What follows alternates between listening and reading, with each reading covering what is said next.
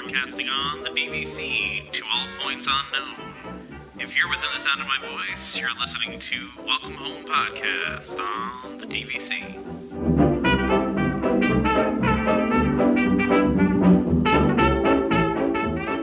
Hello and welcome home. Thank you for joining us on episode 53 of Welcome Home, a Disney Parks and Vacation Club podcast. I'm Tom, here with Trevor.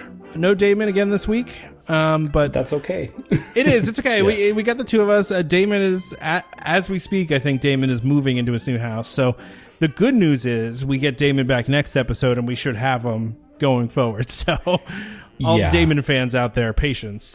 Damon's been trying really hard to get his place all settled, and obviously, internet's kind of a hard thing to get set up for anyone that's moved into a new house. So we'll be glad to have Damon back.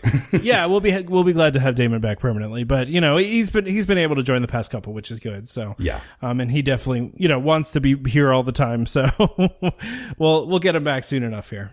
Yeah, exactly.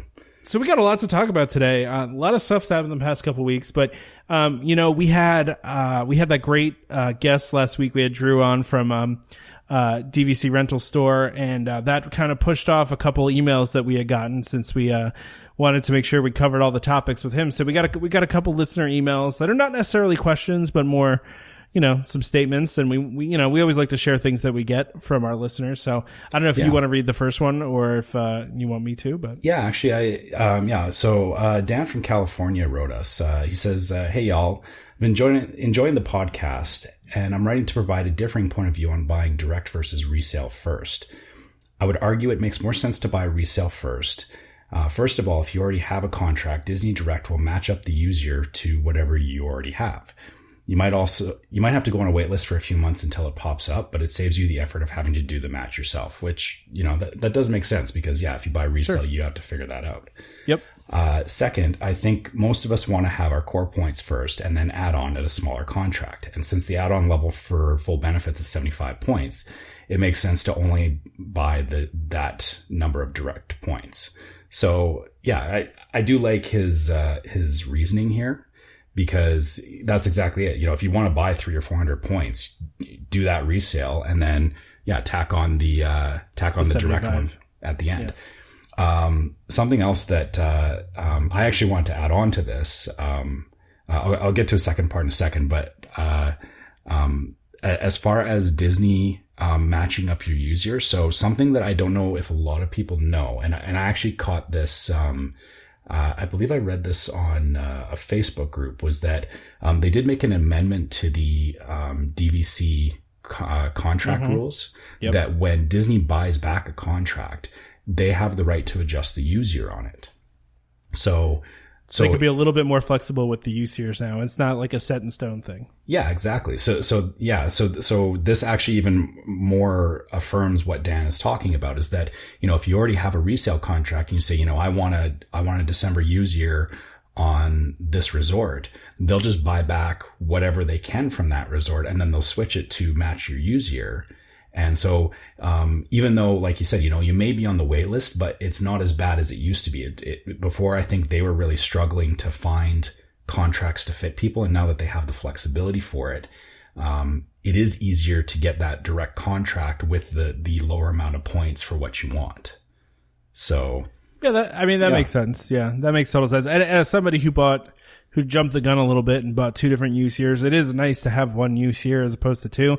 Having two is a little bit more of a challenge. I have realized that very quickly, but it's not the end of the world. It's still, it doesn't make it unusable. It's just a little more challenging. That's all. And I guess, something that you can even look at too is that, you may want to, readjust, sell off that contract and buy a different one to, line it up a bit better. Right. So, maybe at some point for sure. Yeah. That's the thing is that, I guess you buy a contract with the intent of, you're going to keep it for a long period of time. But if that contract's not working for you, that's why there is resale. And I think, like in your case, if you're willing to be flexible with it, the use year thing is maybe not an issue, but for some people, the fact that you can do this, like if you want the direct benefits because you haven't bought direct already, buying that direct contract, for just the minimum amount of points and then getting them to adjust it to your used year, why would you not do that? Yeah, no, I don't disagree with that. Yeah. And I don't know how that process works. I don't know how they're doing that. So nobody come after us in the email here. We're just relaying what we've heard. But, I don't know how that process exactly works. But if Disney can adjust use years, I'm sure that really helps, when we're selling direct contracts back to members, Yeah, I think it's relatively invisible to us because it's just that they'll say, oh, here's your contract with the user you asked for. Yeah, it's internal accounting by them, basically. Yeah, it's not. Yeah, but they had to amend it because if they didn't, then people would be going, well, wait, how come all of a sudden there's all these contracts popping up with this used year, but we've never seen you buy this used year back, right? So exactly. Yeah. Exactly. Yeah. To continue on with what Dan said, so he gave us his use case as an example. So he said last November he bought 150 points through DVC Resale Market. Which, that's cool. Good thing going through those guys. We like them. In doing so, he saved about $10,000 on the direct price. Now he's considering adding on 75 points and just talked to a DVC direct agent and confirmed that they would match his use year. And then he goes on to say, in fact, if we had bought Copper Creek, we could buy into our September use year going back to 2018. So that's also, that's the other thing is that when you buy direct, depending on when you buy it, they will give you the previous year's points on your contract, which I actually got that on my Polynesian contract as well. Is that, they gave us the year before and then we we used it right away and then we were able to start banking points, which, it makes it a lot more attractive, right? So. Yeah, I started with double points as well. Yeah.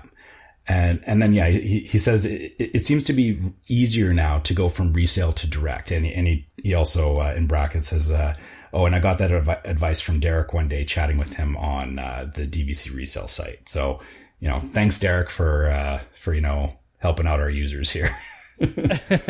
Yeah. Well, our listeners definitely appreciate that. So, yeah. So that's, we appreciate differing viewpoints. Of course, we had talked about this 2 episodes ago, right? So I think that's what he was referencing. And, this email is a little bit old now, like I said, cause we had to skip an episode. I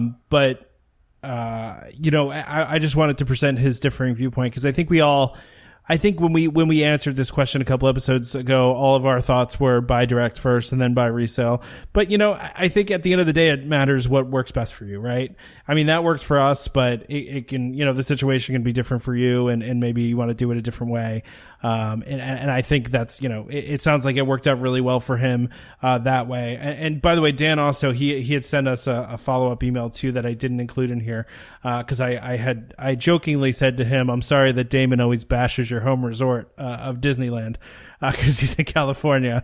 But, Dan was telling me that his, really their home now is Disney World. So, oh. Yeah. But no, I like the differing viewpoint. Yeah. And that's okay, Dan, that, I started off in Disneyland as well. And, it was my favorite place too for a long time, but I definitely see there is a lot more to do in Disney World. So hence why we go there now more as well, even though we're closer to the West Coast. And I think the point he made too was about, how crowded it is in Disneyland and how it's just, it's a little more spread out in Disney World and that kind of thing. So I get it. Yeah, there's still reasons to go there, but yeah. Of course. That's a whole other discussion. It's a whole other podcast episode. Yeah, exactly. So let's read this one from Heather here. So Heather writes to us, says, love the informative and entertaining podcast. Then we get a smiley face emoji, which is always nice. After listening to the people from DVC Resale on the show, I keep wondering if there will be a DVC resale business far in the future with the new Riviera resale restrictions. Is Disney planning to drive down resale prices so much that every resale contract will be taken back by Disney in right of first refusal? Will there be a resale market when all the 14 original DVC resorts expire? This is a good question that I don't know the answer to. And I think we asked the DVC resale. I think we asked Derek this question when we had them on, and I think the answer is nobody really knows what's going to happen, right? I mean, that's kind of what, and I hate to answer it that way, Heather. Like, I wish I could give you like a real answer here, but I don't think we really know what's going to happen when those 14 original DVC resorts, expire. I'm assuming they'll offer, the ability to buy back in. That's, would be what my assumption would be, because they've done that before, right? But I don't know. I don't know what the resale market is going to look like then. Obviously, Disney's trying to restrict the resale market as much as they can, because it's a place where they're definitely losing some business, right? And I get that, as much as that stinks for our friends over at DVC resale market. But the good thing is that, I mean, this is not the first time they've put restrictions in place, right? They've done it a couple times now, a couple different times where they've, a couple years ago, they restricted the ability for resale folks to have access to the benefits, and then, now they're restricting resale. And so, and the good thing about this is the market is still thriving, right? The resale market's still thriving. So I don't know what's going to happen with Riviera, but I think whatever it's going to be years down the road. Well, so I agree with you, Tom, that, we have no idea what's going to happen. I will put in my opinion on this, though, is that I don't think it's in Disney's best interest to completely squash the resale market. And I think they know this. Mm-hmm. Because, so here's the thing is that, they're selling DVC, and, if they didn't open it up to resale in the first place, they could have said, back when they first started DVC, you're not allowed to sell this contract, period. Right.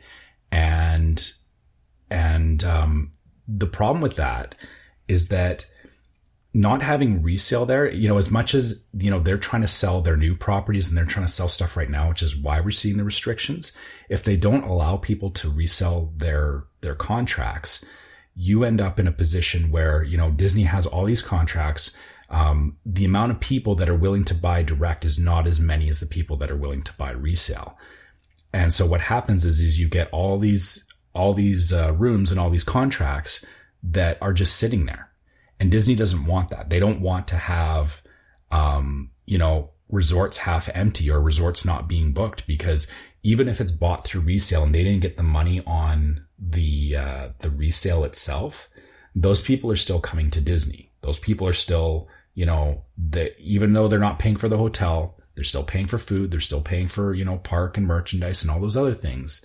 So it is still in their best interest to allow for the resale market to continue to function. And I think the only thing that we're seeing right now is because of the fact that Disney has Riviera and Reflections coming, they're trying to pull back on resale because they're trying to make it less attractive, so that when, people are coming to the table, they're going, we could buy resale or we could buy direct.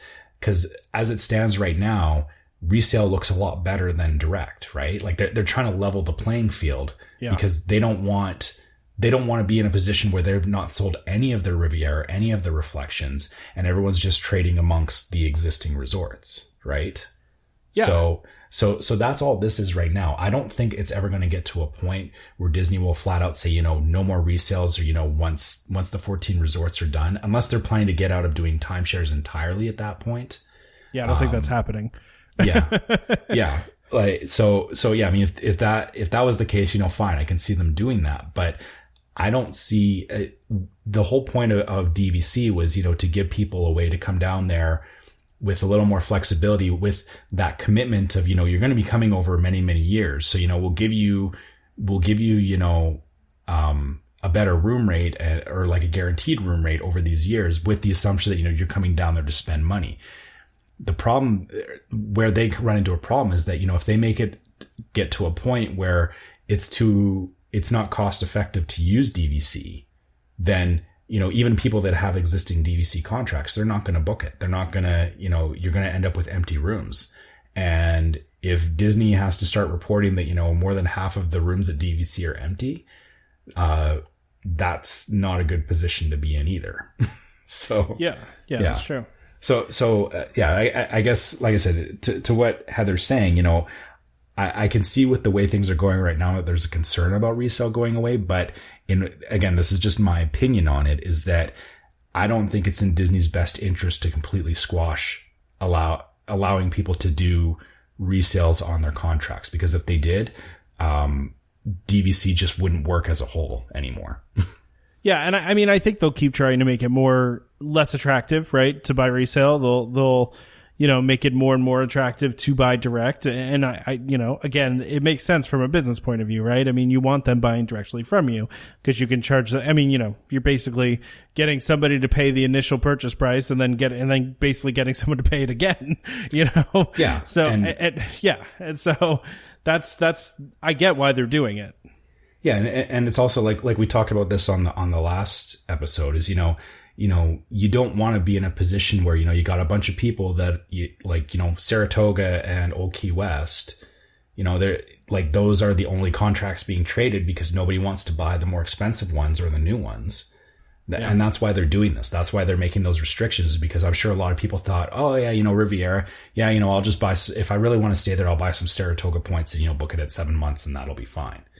And Disney's trying to put a stop to that because for their new resorts, that they're trying to protect the investment they put into those new resorts. Yeah, it's interesting. You just brought up, I don't know why I just thought about this, but, I always hear, if you just ask like the typical DVC person, like, and I see this in the groups all the time, I'm sure you do too, where somebody will come on the group and say, well, what do I need to know about DVC? Like, what should I do? I don't know where to buy. I don't know what to do. Like, the first thing everyone says is buy where you want to stay, right? And we've talked about that many times on this show, so we're not going to relitigate that. But it's interesting to me then that everybody's so upset about the restrictions on resale for Riviera, because if the mantra is buy where you want to stay, then you should buy at Riviera if you want to stay there, because then you just want to stay at Riviera, right? Like it's just funny to me because it seems contradictory, because you hear everybody say buy where you want to stay, but then, those same people are probably upset about the resale restrictions on Riviera. Well, it's like, okay, well, if you want to buy where you want to stay, then, then you want to stay at Riviera, then buy there, and then you can stay nowhere else. And but the thing is that right now that still holds true for Riviera, because a direct Riviera contract can stay wherever they want. So that's true. So, anyone who's buying right now, if they want to stay at Riviera and they plan to hold on to it for, 20, 30 years, they're going to absolutely get their use out of it. Sure. The only problem comes in is, when they want to do resale is, then that's where the story is going to change is, if you really, really want to stay at Riviera, you don't see yourself staying anywhere but Riviera, then you buy a resale contract. Yeah.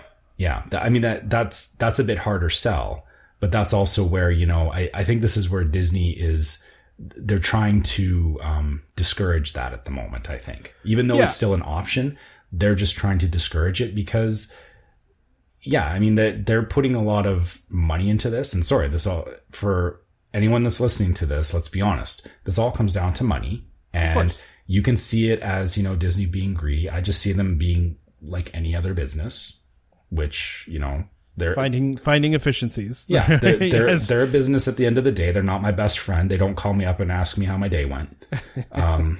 Sorry, but, and I'm okay with that. Yeah, no, it's exactly right. But it's interesting to me the implications for this on the resale, not on the resale market, on the rental market. When we were talking to Drew about this last week, how he feels like they're going to have to make it like a whole separate price point basically for Riviera.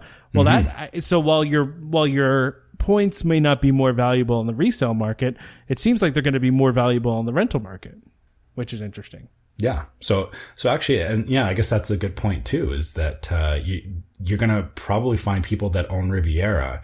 You won't see those resale contracts pop up as much. So that part of the resale market will get fuzzy, but then the rental side of that will probably become higher because those people will be renting out, those who have direct contracts at Riviera, they'll be renting out for either Riviera or any of the other resorts, depending on because they can still use them for other ones.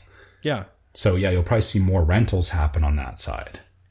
That makes sense to me, but I we'll have to see what happens. You know, it's hard to speculate on something that hasn't even opened yet and isn't opening for another, 8 months. We're still pretty far off from opening there. So, I mean, I think really we're not going to know the full effects of this until, 5 years from now. But, truthfully, DVC could reverse course. I mean, it's possible. They could just, decide that they don't want to do that. I don't think they're going to do that, but And here's the crazy thing is that, for as much as they've made these amendments to the resale contracts, at some point in the future when, Disney has sold off all their, everything that they've planned to do, and then they've hit a point where, they're not going to develop any new resorts for 5 years or whatever, they could decide to actually lift some of those restrictions on resale. Because, they amended them the first way. They could come back later and say, oh, we've amended this again, and now you can rent wherever you want. Right. I guess it's possible, right? I'm sure somebody will write us and tell us that they can't do that legally or something. Well, but if they already made the restrictions once on resale and again, saying past a certain date, you can't do this, they can go back and they can change it again. Again, I'm not saying, and again, don't quote me on this. Don't say to me, don't come back and say, you're expecting that they were going to do this in 5 years. I'm just saying that, they can, if they changed it one way, they could change it back the other way once they get what they want out of it. Because there may hit a point where, the whole no resale no jumping resorts on resale contracts for Riviera. It's very possible, in 5 or 10 years that it does hit a point where they go, we're not selling enough of these, or, people aren't using their contracts. So, let's open them up to anywhere. Right. Or, the occupancy at Riviera is lower than the other ones and it's putting a strain on the system. There's lots of reasons, right? I mean, if you have Riviera sitting there at 50% because nobody can trade into it, because they have other contracts that they can't use, and so nobody even bothers, then, and the rest of this, that puts a strain on the rest of the system. So maybe they do have to backtrack then. I don't know, but I don't think they will, but who knows? I mean, anything's possible, right? So you're exactly right. So don't quote us on any of this being fact. This is all just us speculating. But to go back to Heather's statements on it, I just as a closing thought, I don't see Disney pulling out the rug on us as DVC members anytime soon, because it's not in their best interest as much as it's not in our best interest. Yeah, agreed. So that's my take on it. No, it's a good take. I think this is a interesting conversation. So yeah, let's talk about. I really see this as. Oh man, I don't want to say this because I'm sure someone's going to get on me. I see this as almost a nothing story, but this isn't even a big deal to me. I feel like it shouldn't be a big deal to anybody, but Facebook says otherwise. So. Yeah. So what we're talking about is the resorts are now charging for all grocery deliveries. So, but let's specify. So it's only if they bring it to your room. So. Yeah. So exactly what it says is a $6 delivery fee is now being charged to any guests who receive grocery deliveries at a Walt Disney World resort. This fee is charged per order, not per bag or box. So, that this is a one-time charge to bring up all your stuff, which is fine. One source indicates that the fee is only imposed if the items are actually delivered to the guest room by a cast member. Guests willing to claim their items at Bell Services will reportedly not be charged. So if you want to save $6, you can go down to Bell Services, grab a little cart, and bring all your stuff up for yourself. Yeah. I don't know about you, but so like when I get to Disney, for me, I land in the evening, my groceries are delivered, in the afternoon or whatever, like as we're getting there. I get up to my room and I'm kind of unpacking. I always call Bell Services, tell them to bring my stuff up, and then it shows up, half an hour later or whatever. And that's fine. And to pay $6 for that convenience, it's no different than, I paid to have dinner delivered to my house on Friday because I couldn't be bothered to go out and get it myself. And so I paid that delivery charge. I paid to have pizza delivered to my house the other day, and the delivery fee was $4. I mean, that's kind of how you got to look at it, right? I could have gone to pick that pizza up for free. I mean, not necessarily for free. Obviously, I had to pay for gas to get there, whatever. But, it's the same kind of thing. It's you're paying for convenience, right? And I get why they're doing this, because obviously this is, and this isn't necessarily quote DVC news, but because DVC members do this more than just your regular everyday guests, right? The DVC members are the ones that are doing this. So this feels like a fee on DVC members, even though it isn't. But I get it. I mean, with the popularity of these, with these services and how much they're getting delivered, I'm sure it's been putting a strain on the Bell services system. Totally. It has to be, right? It's gotten very popular, and I'm sure it's not been easy there. And, here's the thing. They've had a package fee in place now for a long time. I want to say it was like like 2010 or something like that, right? It's been going on for a while, and I always felt like this was kind of a loophole in a weird way, right? Like they specifically said no groceries, are charged for this, but it makes sense for them to close the loophole. And again, $6 is not the end of the world. It's the price of a Mickey bar. You're like, it's not a huge deal in the grand scheme of things to me anyway. And I guess, as far as, a good use of Bell services time. Yeah. If they're spending all their time doing these deliveries, that's taking away from other stuff. It makes the whole thing worse because like, not only are they delivering people's groceries, but they also deliver bags and hold bags and all that kinds of stuff. And so, groceries are one thing. Like groceries are, like you said, most people don't necessarily have groceries delivered. But your luggage though, on the other hand, that's like when you're on vacation, that's kind of your life. And if you're slowing down Bell services for like, so that, people aren't able to get, their luggage, I can understand why they're making this, or they're trying to dissuade people from abusing the system. Yeah, and I mean, and I don't think necessarily, before it was necessarily abuse, but I just think it got too popular, right? Yeah, like it just got too popular. It just became an assumption that Bell services will just bring me my groceries, right? Exactly, and like I said, it was a loophole basically. Not that it was, because Disney came out and said, when they put that package fee in place, they basically said, they're like, okay, well, groceries are excluded for this. Well, now groceries are not excluded, and they, you charge $6 and. Like I said, in the grand scheme of things of a Disney trip, $6 is not going to bankrupt you. It's $6. I mean, it's. And I'll also argue this as well as a Canadian. It's not $6 for me either. It's closer to like $8. Yeah, that's true. And it still doesn't bother me that much. Well, but it's like we said, you get charged delivery fees for like, anytime you get anything delivered to your house, and even if you get room service, there's a fee. I mean, there's usually fees to bring stuff to your room at any hotel that you go to. It's not an uncommon thing. I feel like some people are acting like this is like Disney's going out on a limb on this one. It's like, no. And the fact that it's still free if you go and get it yourself. So at that point, you're paying $6 for convenience, right? You're paying because you don't want to go and deal with picking it up. Yeah. I mean, that's what it comes down to. And here's my only comment on the whole going and getting it yourself is that, so they'll provide you a cart to take your stuff up. For anyone listening to this, take the cart back when you're done. Because that's just rude. So yeah, so I say this as I used to work shipping and receiving in a retail place, and people they would let people come and borrow the carts, and like we would find carts in like the weirdest places. Like they would walk it like halfway home, or like leave it in a parking lot somewhere or whatever, and I would have to go and find it, or they would just disappear altogether. And like I said, I know it's, you feel like, it's not that you're doing them a favor by going and getting it yourself, but yeah, like you said, it's just a decent thing to do. Like, don't leave the cart outside your room or dump it somewhere and, walk away. Like, put it back where you found it. There's nothing that drives me crazier than like when I go to the grocery store or go to like, Target or something, and there's just a cart just sitting in the middle of a parking spot. It's like, come on, man. Like, just bring it back to the place where it belongs. Like, that drives me crazy. Yeah. And I've seen that where like people will, they'll walk it like halfway down the street to, wherever they're going. And then they'll just, it's not even like in the parking lot.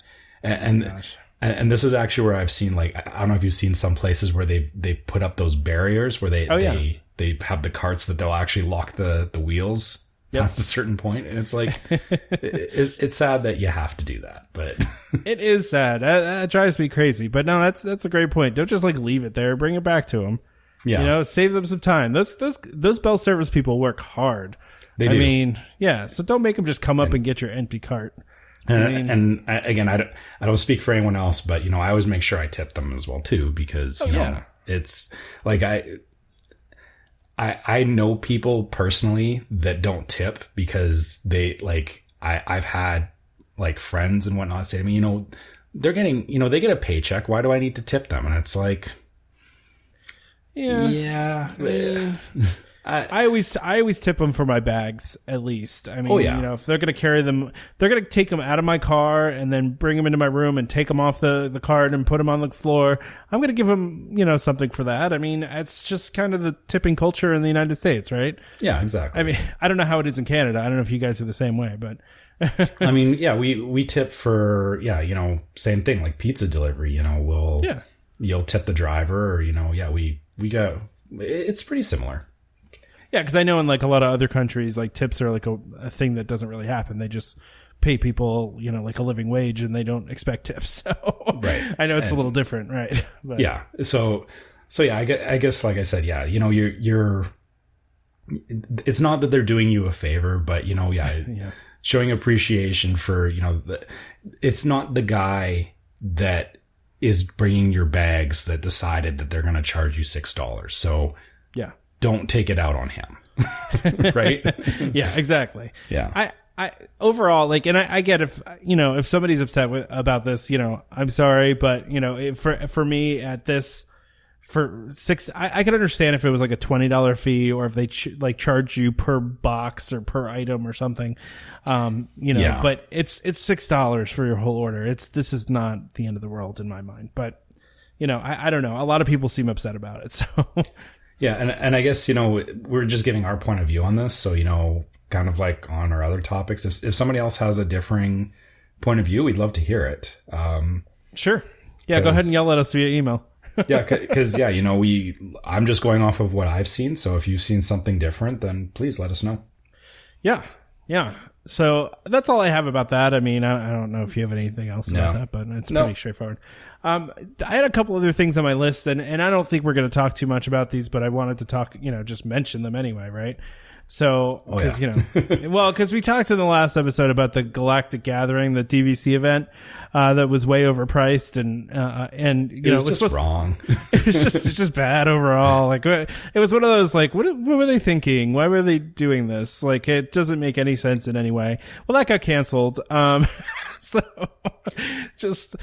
it's kind of funny. It was supposed to happen a couple days ago. Now that we're, you know, when this releases, this was supposed to happen a couple days ago, but we just wanted to talk about how funny it is that it was canceled. And I loved when it got announced. I did see one of our listeners commented, you know, I'm sure all two people that signed up for it were upset. We're really upset. Yeah.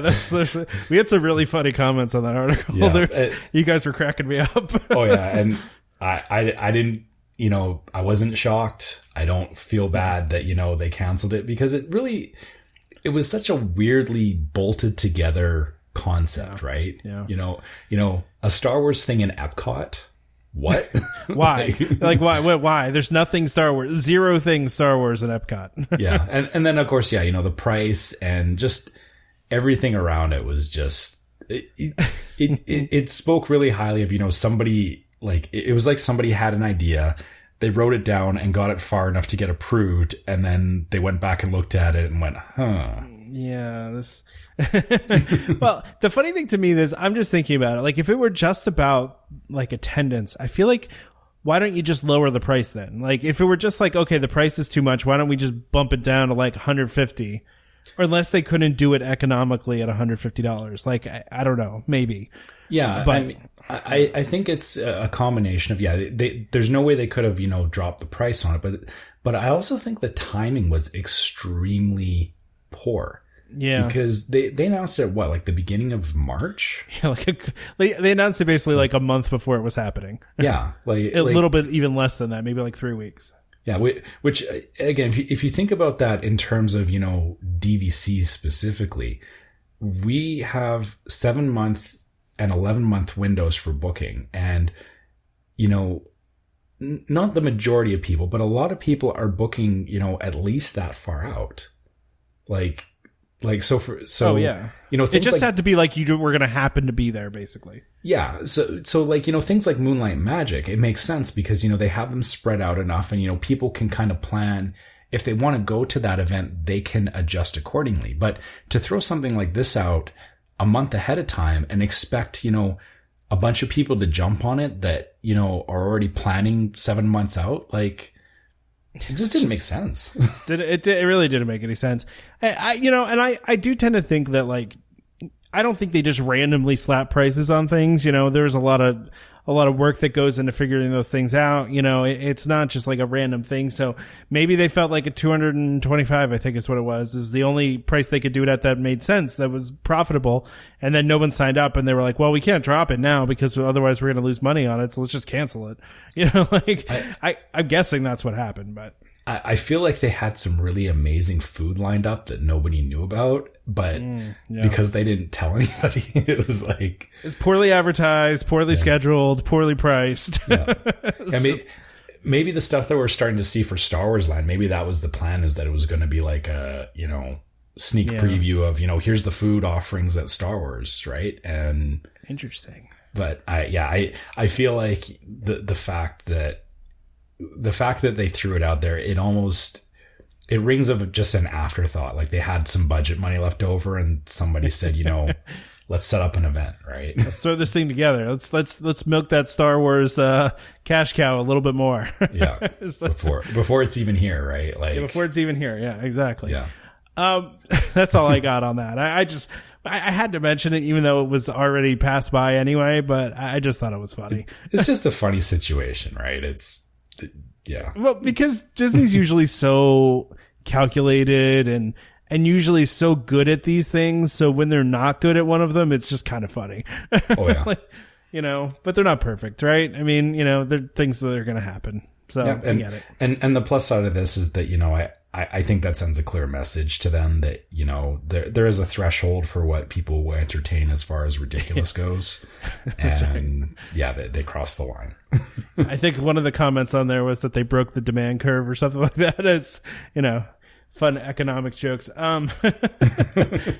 I don't really have any comments about the fact that Copper Creek is 100% declared. I don't know about you, but I just wanted to put it in there. So all the points now for Copper Creek are now available in, the inventory for Copper Creek is all available. It doesn't mean it's sold out yet, by the way.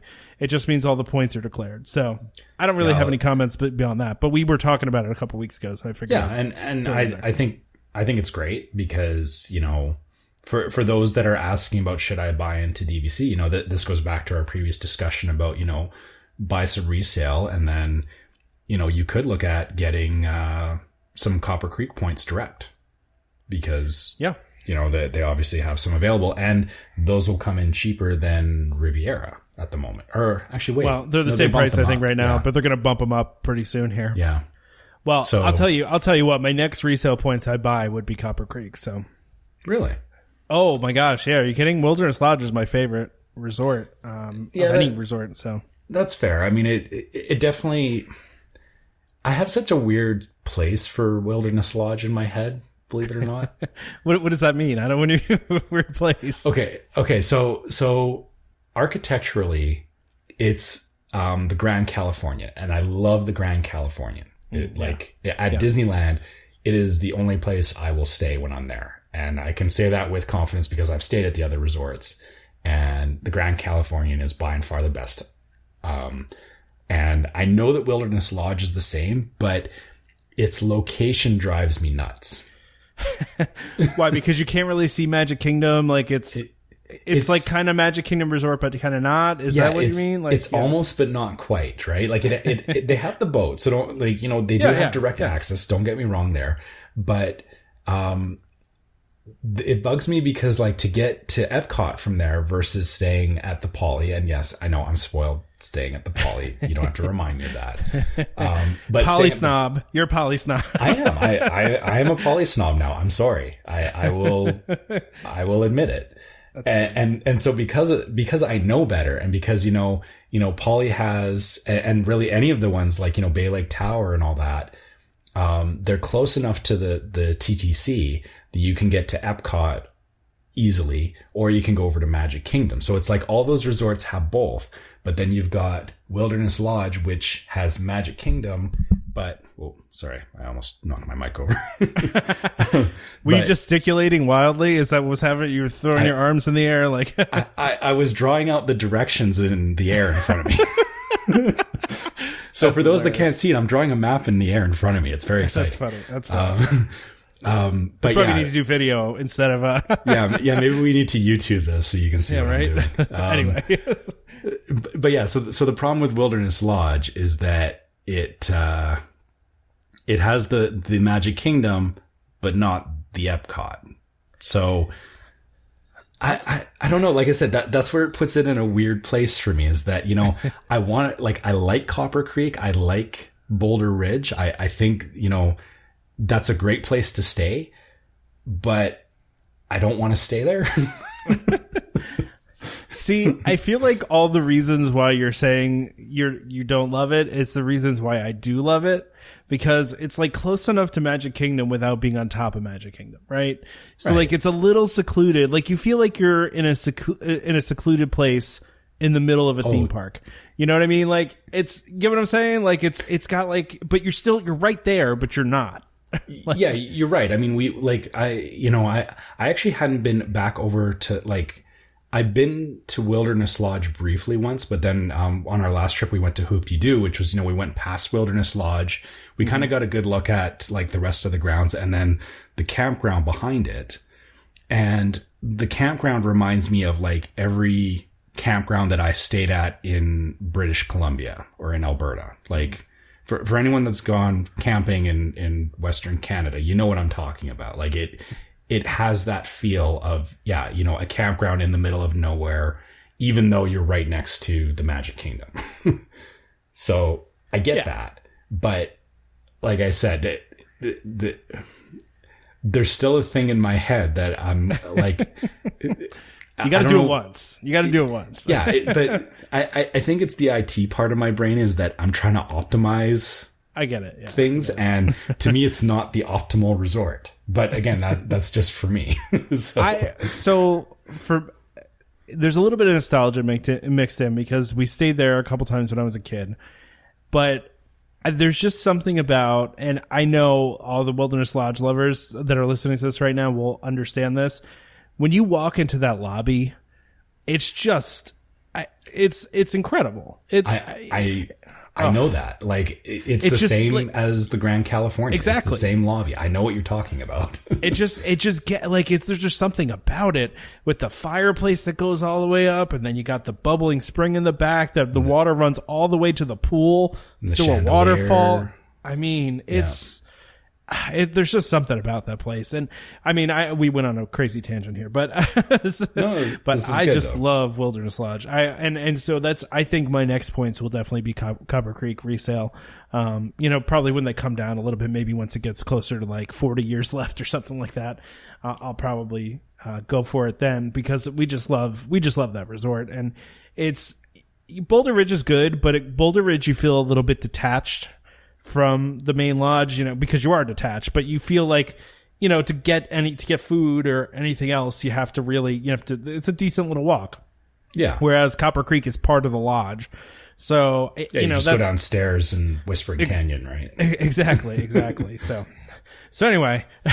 Yeah. Well, so I think, this does tie back into the fact that Copper Creek is now 100% declared. You may have trouble finding points there if everyone else is going, maybe I want to, jump on that. And actually so even with Copper Creek and Riviera being the same price, Copper Creek still does have an advantage over Riviera. Which is... You don't have the resale limitations that Riviera has. Oh yeah, well yeah, there's that. Yeah. So oh my gosh. So sorry, I guess. No, my brain obviously is not functioning. I should have just known that immediately. But this may screw up your plan of buying Copper Creek points, because everyone else is going to suck them up now, because Because the thing is that's a good point. Yeah. Even though it is like, it's not the newest resort, it still has it doesn't have any of the restrictions that Riviera has. So things for people to keep in mind when you do want to look at buying some direct points is that, there is still an option outside of Riviera until all of the Copper Creek ones sell out. By the way, I don't think we talked about this, but did you see the one rendering that leaked out that was supposedly from Reflections that had houseboats on the water? And I called that like a while ago. I remember we were talking about what are they going to do that's special and crazy, and then we were joking that they'd have houseboats, and then there was a leaked image that had some like houseboats in it. I don't know why it didn't make the rounds more, and it could have been fake. I don't know. I mean, who knows? It's the internet, but yeah, I saw some sort of image that it had like houseboats, and I was like, that's crazy, because we talked about this, and I jokingly said that was going to be what they were going to do that was different and weird, but I don't know. Could you I don't know where the picture see is. Houseboats floating on Bay Lake?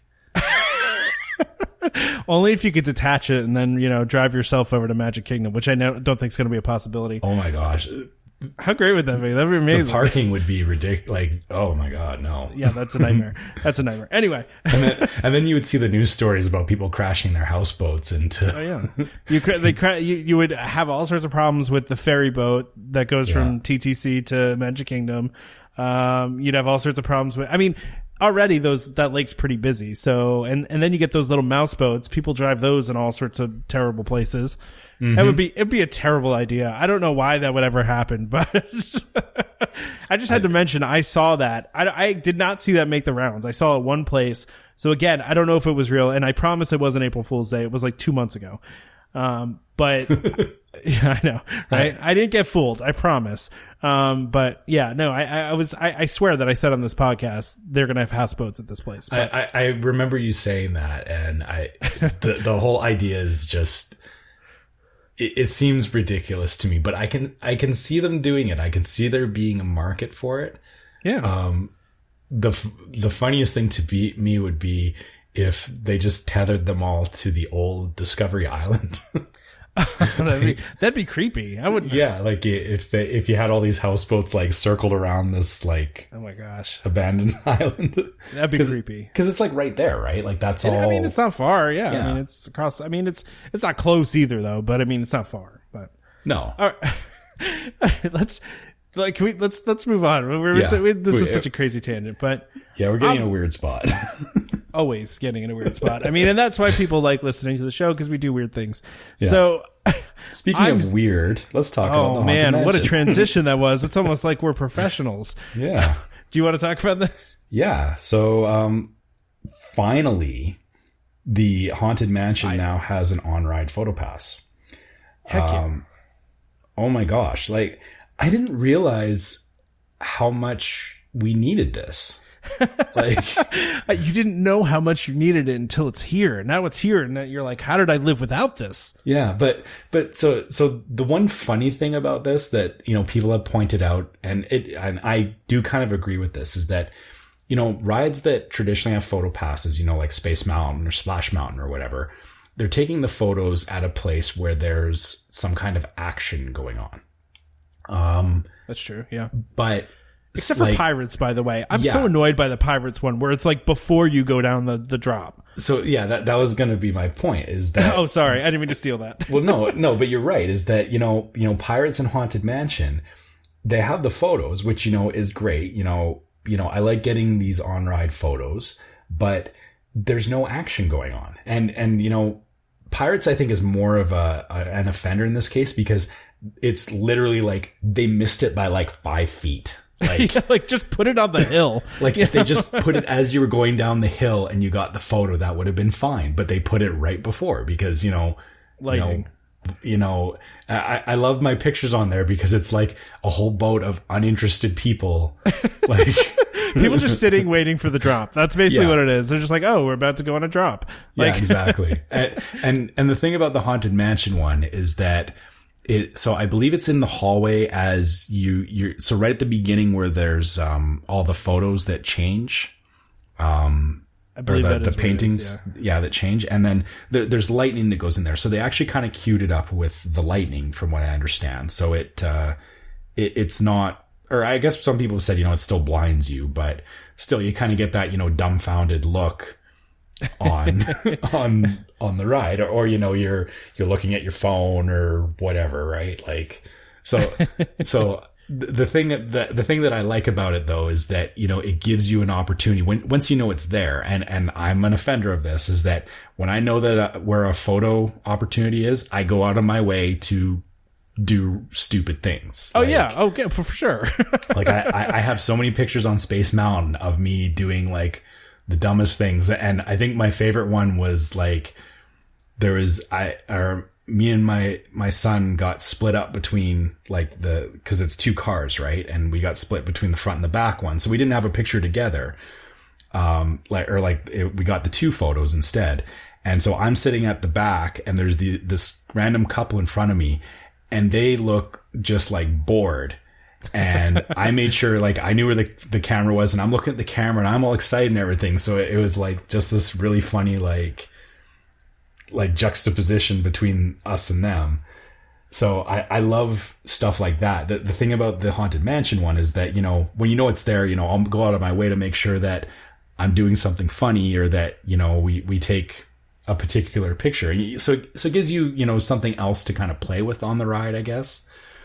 You know what I think the best one for that is Buzz Lightyear, right? Yeah. You can make, so good for that, right? Because you just make dumb faces while you're shooting, because where the picture is. Well, and most, that's another good example too, is, it's a great offender of, everyone on it, they're so concentrated on what they're looking at that it's like they totally ignore the fact that there's a photo going on. Well, see, I always pay attention to that one and make a dumb face, like I'm like concentrating super hard, or just making some sort of stupid face. But or the twin gun. yeah, exactly. Yeah. Or, whatever you want to do. Right. Yeah. But, I don't really care where it is. I'm going to be honest, because I just like how the picture looks. I think it looks cool. So. Yes. And so that was the next thing that I wanted to bring up, is that the thing that excites me the most about it is that the picture that comes out at the end has the Hatbox Ghost on it. Oh, yeah. Are they only doing that one today, or are they doing that always? Because the only ones I've seen are the ones that don't have the Hatbox Ghost. Okay, so maybe that was just an initial thing. But the fact that they even bothered to put the Hatbox Ghost into that picture, I think that's a very interesting thing, because it doesn't exist at Disney World. Correct. So for those that don't know what I'm talking about, the Hatbox Ghost was an effect that was originally put into the Haunted Mansion back in 1969, but it didn't last very long because they couldn't get the effect to work right. And it's supposed to be a ghost that, he's standing there, he has a hat on, and he's holding an old-fashioned hat box, because I guess, they couldn't keep their hats in normal boxes, so they had hat boxes. I don't know. So he's holding this hat box, and his head teleports or his head disappears off of his shoulders and goes to the hat box, and you can see it through the hat box, and it goes back and forth. That effect had been gone from like 1969, and then it came back in, I want to say 2015. That sounds about right. Yeah, about so like just in like the last couple of years, they redid the effect in Disneyland. So Disneyland has the Hatbox Ghost now, and it's right after you come out of the attic scene, you get to see the Hatbox Ghost, and it's you can tell, it's a really great effect, and they did it really well. But the thing about it is that the Hatbox Ghost has become kind of a mascot of the Haunted Mansion. In that way, like a lot of the merchandise has it, because it became this thing that, because it was gone for so long and everyone talked about it, it got this sense of infamy around it, that people wanted to see it come back. And I remember when it came out in Disneyland, everyone was kind of like, okay, now Disney World, and it never happened, right? So the fact that, and again, I could be reaching here, but the fact that they included it in the picture there, or the pictures that I saw, even if it was just initially, tells me that they're still thinking about it.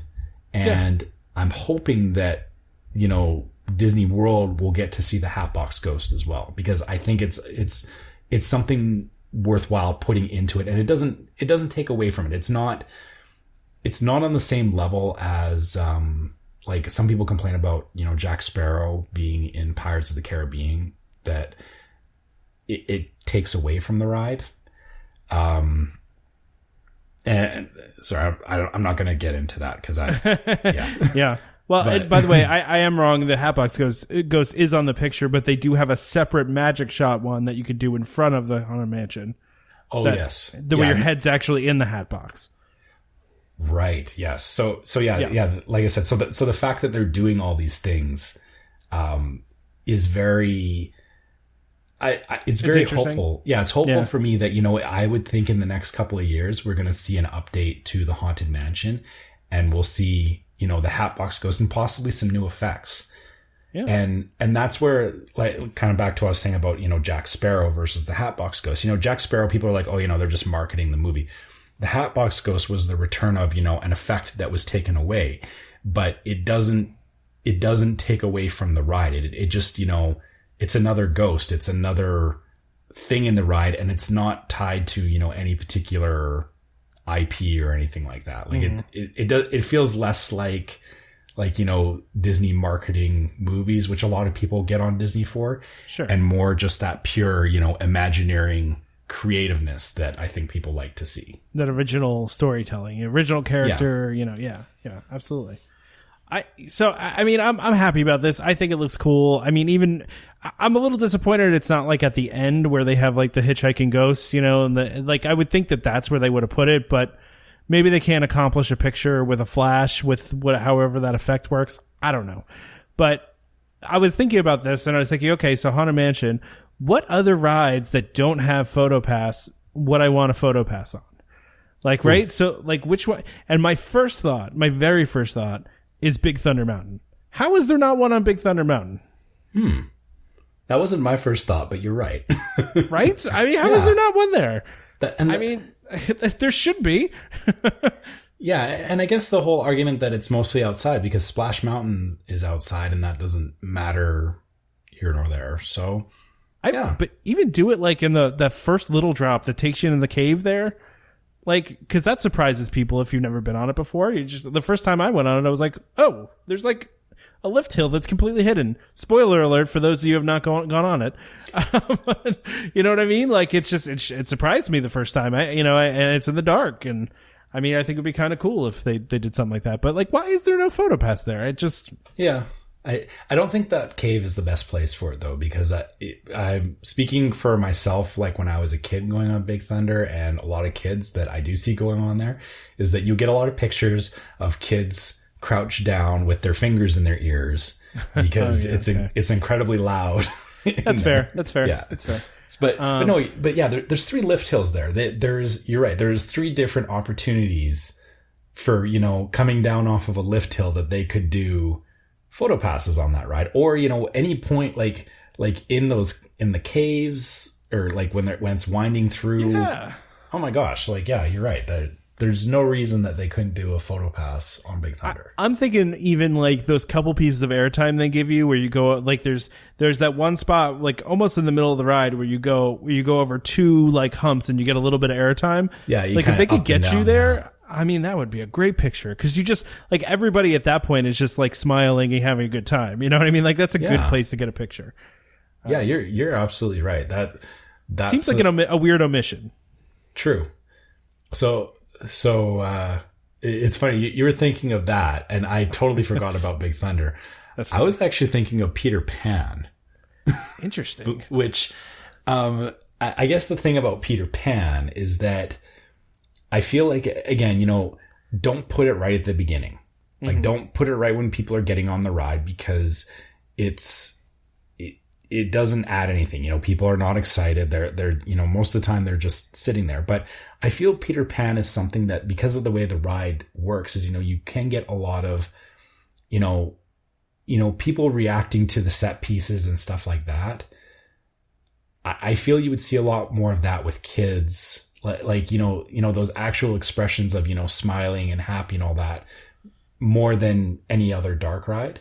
But then the only trick with it is that they can't use a flash on that one. Yeah, that's true. Yeah. But I feel they could do that though, because I like low light cameras have come so far. Yeah. Like I feel they could do something where, they give you a nice, low light picture of, you're looking at, the scene over the lagoon or whatever. And like, I don't know. I think that could work. I got a crazy one I thought of just now. It's tough to be a bug right when the spiders come from the roof. right when they come down from the ceiling. Just that moment. There's lights flashing anyway. Or the wasps. Either one of those, right? Yeah. That'd be hilarious. That's almost video worthy. Like, how they do the videos on Tower of Terror? Yeah, the Tower of Terror and Seven Dwarves and yeah. Yeah, if they could video just that little segment of everyone like jumping. That'd be hilarious. Yeah. Like nobody like gets those photos for like a nice family photo like of everybody together. It's like the scared reaction. Yeah, it's the reaction shot. It's not supposed to be like, you go to the store and you get a photographer to take a picture of you all sitting together. That's not how it's for the reaction.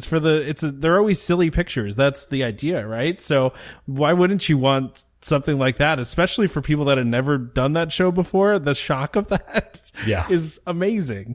Yeah, you're right. I agree with that one. I got one more that like this is the PhotoPass photo that they should never ever do. Okay, all right. That's Small World. Oh yeah, because you just have a lot of people on their phones. yeah. That evolves from the people not even like looking, waiting for the drop is just a bunch of people in a boat. I should say I was gonna say disinterested. I'm never disinterested when I go on that ride.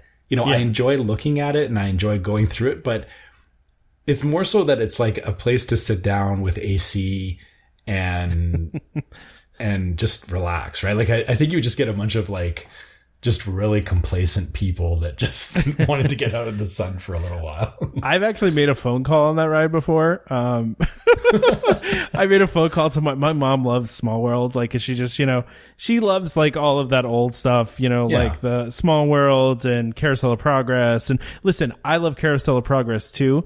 But I mean, my mom, it's kind of a special thing because she actually saw it at the World's Fair. Like when it was, she told me that recently. She's like, did I ever tell you I saw Carousel of Progress at the World's Fair? Like in whenever it was, 1964, 60 something. Yeah. And I'm like, shut up. No way. Did you? She's like, yeah, we went to the World's Fair and we saw that. And I was like, yeah, that's crazy.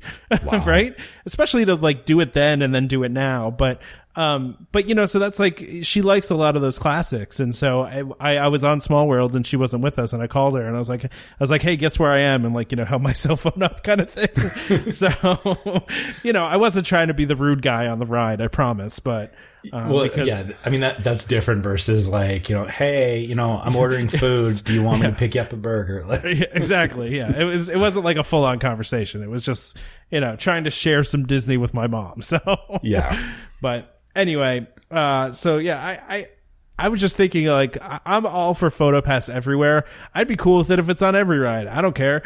Put it on every ride. I'll look at the photos. Oh yeah. Don't get me wrong. Like as much as I'm, kind of bashing on the disinterested photos that you get, that's more to do with just bad positioning on the rides. It's not that I would say take it out. I just wish that they would, think about where you're actually putting the camera. Like because, your rides tell a story, capture the story, not just, here's people sitting in a box. Like you said, looking at their phone. That Pirates of the Caribbean one really got me. The first time I saw it, I was like, what in the world? Why would you put it there? Like, why? There's no point to that one. And that one I did that one. Like I've been on with my family, every time, I kind of look at it and I'm like, yeah, it's okay. But then I went on with my friends on this last trip and like, we all talked about it. It was funny because, we talked about all of our photos and everything, but then, we talked about the pirate one as like, you look so bored on that ride. Like we were all talking to each other and like commenting on who looked more bored in that picture, really which really I don't think that's what they were going for. No, I don't think that was the idea what they had when they put that in there, I would say. So, well, listen, if you guys have other ones, if you're listening to this and you are thinking of a ride, like, man, I need PhotoPass on that ride, then, you know, shoot us an email, throw it on Facebook, let us know what you were thinking if we didn't cover one. You know, how about the people mover too? Anyway, let's move on. Yeah. So let's leave this one open. I want to hear what other people think, because I'm sure there's ones that I haven't even thought of. I'm sure there are. I'm sure. So, okay. So, right. So you guys, let's go ahead and talk about our new sponsor here. So let's, I'll do this ad here for them.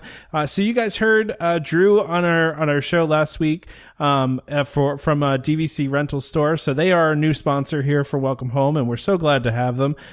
You know, the really great, company for both, our DVC member listeners and our non-DVC member listeners. You know, if you're thinking about DVC, or if you're not thinking about DVC, you know, this appeals to everybody. So are you a frequent Disney visitor and want to save hundreds, even thousands on your next Disney trip? The DVC Rental Store wants to help you book your dream vacation for less. DVC members, it's great news for you too. Want to rent your points for some quick cash? DVC Rental Store wants to work with you, and they are currently renting out points at a record pace. For years, the DVC Rental Store has been helping guests stay at Disney Deluxe resorts at an affordable price, while also paying members the highest price for their points. So if this all sounds good to you and you want to learn more, the place you need to go is dvcrentalstore.com, or call 1-855-DVC-RENT. That's 1-855-382-7368. Let them know that Welcome Home sent you. Give them a call and say, hey, I heard you guys on Welcome Home, and I'm ready to rent out my points, or rent some points from you so I can stay at a deluxe resort. Again, that's dvcrentalstore.com, or 1-855-DVC-RENT. So yeah, please work with our new friends over at DVC Rental Store. They're great people over there. They're going to help you if you're, you know, like I said, if you're a DVC member or not. If you're thinking about being a DVC member, I think the best thing you could possibly do is rent some points out and try it out, right? I mean, before you buy, right? Try before you buy. Yeah, exactly. And you know, for those of us that are already DVC, you know, if you find you're not going to use your points in a year, you know, might as well help pay your dues. Exactly. You don't want those points to just expire. Yeah. I mean, that's a, you know, terrible idea. So, and if sometimes you can't bank them either, right? So this is your solution. Talk to DVC Rental Store. They'll help you out. So yeah, exactly.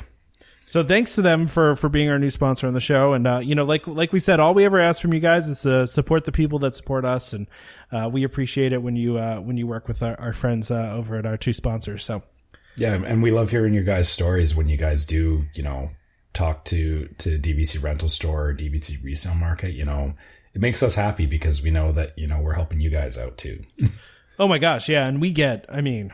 We got so many emails for questions about DVC Rental Store. I knew that this is something people were interested in just by the sheer amount of questions that we got about it when we asked about it. So, you know, just by that, we know that people were interested in it. But that's anyway, fantastic. Can I clean something up real quick, by the way? Sure. This is really random. So we were doing a bracket of DVC resorts on our Facebook page, something we never talked about on the podcast, by the way. Yes. We just did it on the Facebook page. I forgot to post the winner. So I meant to ask you about that actually. Yeah. Too. Yeah. So, you know, a lot of other stuff happened and, you know, we had a lot of other things on the Facebook page, and, it was a busy time. So, you know, I can announce, and you'll be happy about this, Trevor, because the winner was the Polynesian. So yes. The Polynesian won. I was shocked by a couple of them in there. I couldn't believe Old Key West hung on for as long as it did. I mean, that was impressive to me. There were a couple surprises in there, but Polynesian pulled it out at the end. You know what? And you know, I'm okay being a poly snob because, you know, our listeners are too. They're with you. the bracket that didn't mean anything other than we were having fun reinforce the fact that, you know, I'm glad you all love the poly as much as I love the poly. And I apologize for not finishing what we started, but we got a lot of votes on that. So, I appreciate everybody that voted. It was fun. You know, and March Madness is over. So our bracket is also over. Poly won. All right. I'll do better next year. I promise. Yeah. We'll clean that up. But yeah, no, yeah. I'm glad that I was cheering for it. My wife and I were both kind of watching that bracket, and, you know, we were going back and forth, and every bracket I was like a couple of times Polly looked like it was gonna gonna not make it. And I kept telling her, I'm like, no, I think it'll come through. I think, people like the poly, and for good reason. I think at one point it almost lost to Copper Creek, actually. It was really close to Copper Creek. That was a close one. And I would have been okay with that because, like I said, I like Copper Creek. It's just in a weird place for me. All right. Enough of the Copper Creek. I'm just kidding. I'm kidding. Okay. Yeah. So let's talk about this. And this is, I found the reaction to this interesting because some people seem jazzed about it. Some people didn't seem too psyched about it. And this was something you did, the after hours event at Magic Kingdom, right? And loved it, right? You thought it was great. I sent videos of it while we were there for the podcast. I mean, it was magical. Well, and now they're trying to make it a little more magical by doing, during the summertime, they're going to do a twist on the after hours where they're going to have Disney villains after hours. And so some of the things to expect with this, there's going to be a stage show, a villain stage show with Hades and Meg from Hercules. It doesn't really say anybody else who's going to be in it, but Jafar and the Queen. I'm sorry. Yeah, Dr. Facilier and Maleficent. Yeah. And then they're going to have Maleficent the Dragon floating around. I don't know if she's just going to be... Oh, she creeps through the park. Okay, so she's going to be going around, which is interesting. Kind of a mini parade, I guess, which... It kind of sounds that way, but it just sounds like a one float parade, I guess, right? Yeah, I mean, I can't see it wandering. It's a big float. Like, you wouldn't just want that, like... You can't just have it wandering. It's probably just going to go along the parade route that it normally would go on, right? Yeah, but also, the amount of people that are there would mean, it's not... Yeah, it's not crowded like any other night. So, yeah, I can see why they would do that. And I'll admit, that float at night, I think, would be really fantastic. Like, yeah, and I wonder if they'll even put like some more lighting on it somewhere or something. I don't know. Yeah. If they'll make it even like light up a little bit more at night. Not like, to the point of like the Main Street Electrical Parade, but maybe a little bit brighter and some more lights on it. Specialty food and drinks are going to be included in this too. I thought that was interesting. There was some Emperor Zurg stuff in there. That's kind of cool. You don't see that often. Yeah, they mentioned Zurg specifically. Also, they said that some of the rides are getting some enhancements for this. So, yeah. Are we talking about the Halloween parties? No. So it says villainous enhancements. Discover surprising villain-inspired additions at Pirates of the Caribbean and Space Mountain. Oh, so okay. So I missed that part. So the rides themselves will have some tweaks done to them specifically for these parties, which that's really interesting because how do you not have that during the day and then during these nighttime parties? Like, what would I feel like they got to be easily switchable things, right? So I feel like for Space Mountain, it's got to be like a change to the projections, right? And then for Pirates of the Caribbean, I'm thinking it's just they do what they did last year with the Halloween parties where they had some live characters in it. So that's a good point. Yeah, I guess they could have some live characters, and maybe for Space Mountain, they could be something on the lift hill. They could do that, or they could do, I guess they could do different projections on the inside or something. Yeah, like there's a lot I feel like they could do with it that they could easily switch out, right? Yeah, I guess. So the thing with Space Mountain is, so I've seen overlays done at the Disneyland Space Mountain. I haven't seen any done at Disney World yet. No, they haven't done it. I think this is going to be, I thought they did it for Halloween last year. For the Halloween parties specifically. They did the blackout Space Mountain. So all it was they turned off all the lights. So you were completely in the dark. That sounds terrible. Yeah, I'm sure it was something else, but the thing is that I was going to say, so at Disneyland, they already have the things in place to do these overlays, because I saw, so Ghost Galaxy is their Halloween overlay. And then they also did the Hyperspace Mountain, which was a Star Wars one. And yeah, they had projections and extra lighting and stuff going inside the ride. But in Disney World, unless this is where they're going to start doing that. Maybe they are going to add some extra projection technology and lighting inside the ride that we aren't going to see yet. Yeah, I that's what it feels like. I think the thing that people are upset about with this one, and I think if they did do this, then people would be all for this, is the fact that there's going to be no meet and greets for the villains.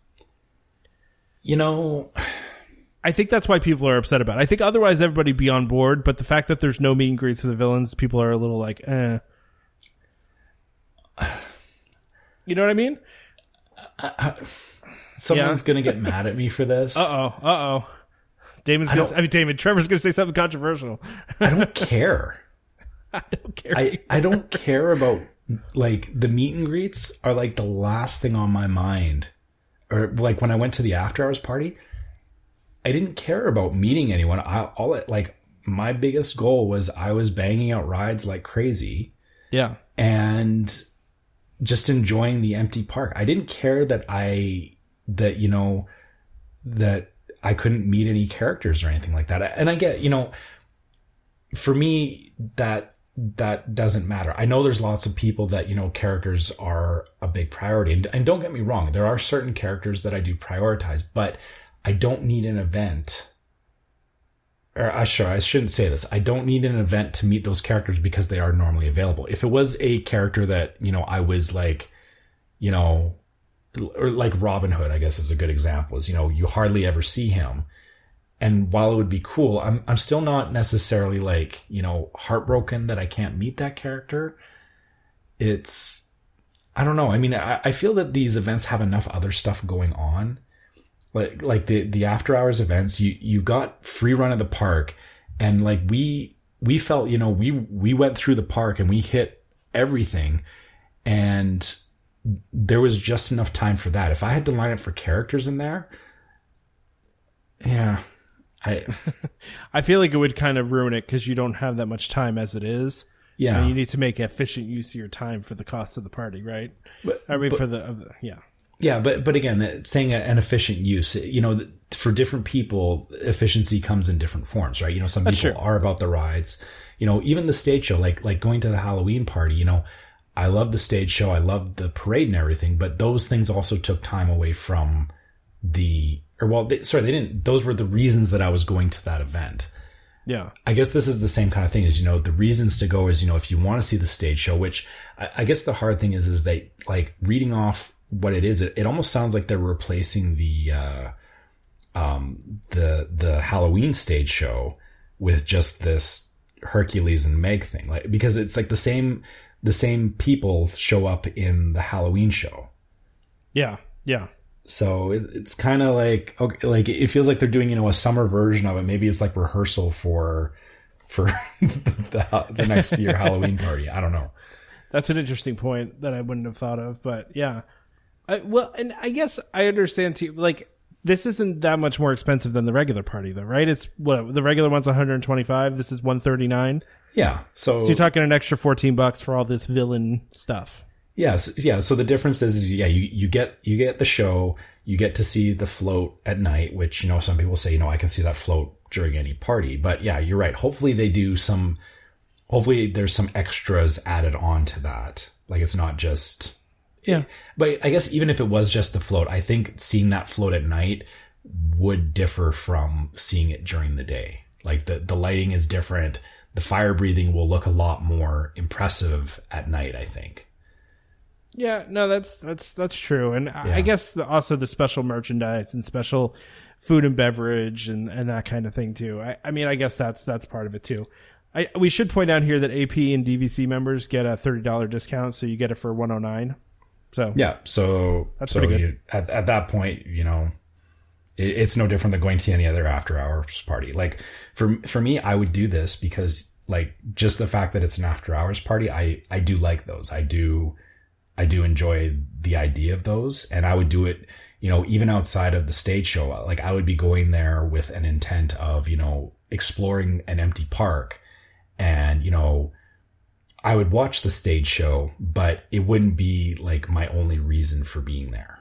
And yeah, same thing with the character meets is like, I don't know. Like I said, for me personally, I like meeting characters, but if I don't meet a character, it doesn't ruin my entire trip. Yeah, so, I get that. I get that.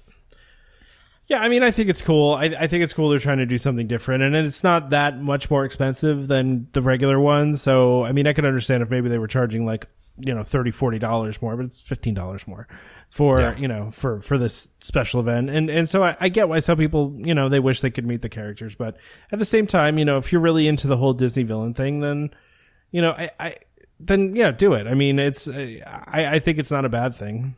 I think it's cool that, a lot of people have said that, they've wanted, a villain park or a villain centric, experience. And I think it's cool that, Disney is at least experimenting with these things. Well, you remember they had that villain thing for like a hot second, like, at Hollywood Studios? At Hollywood Studios, where the Cars thing is now.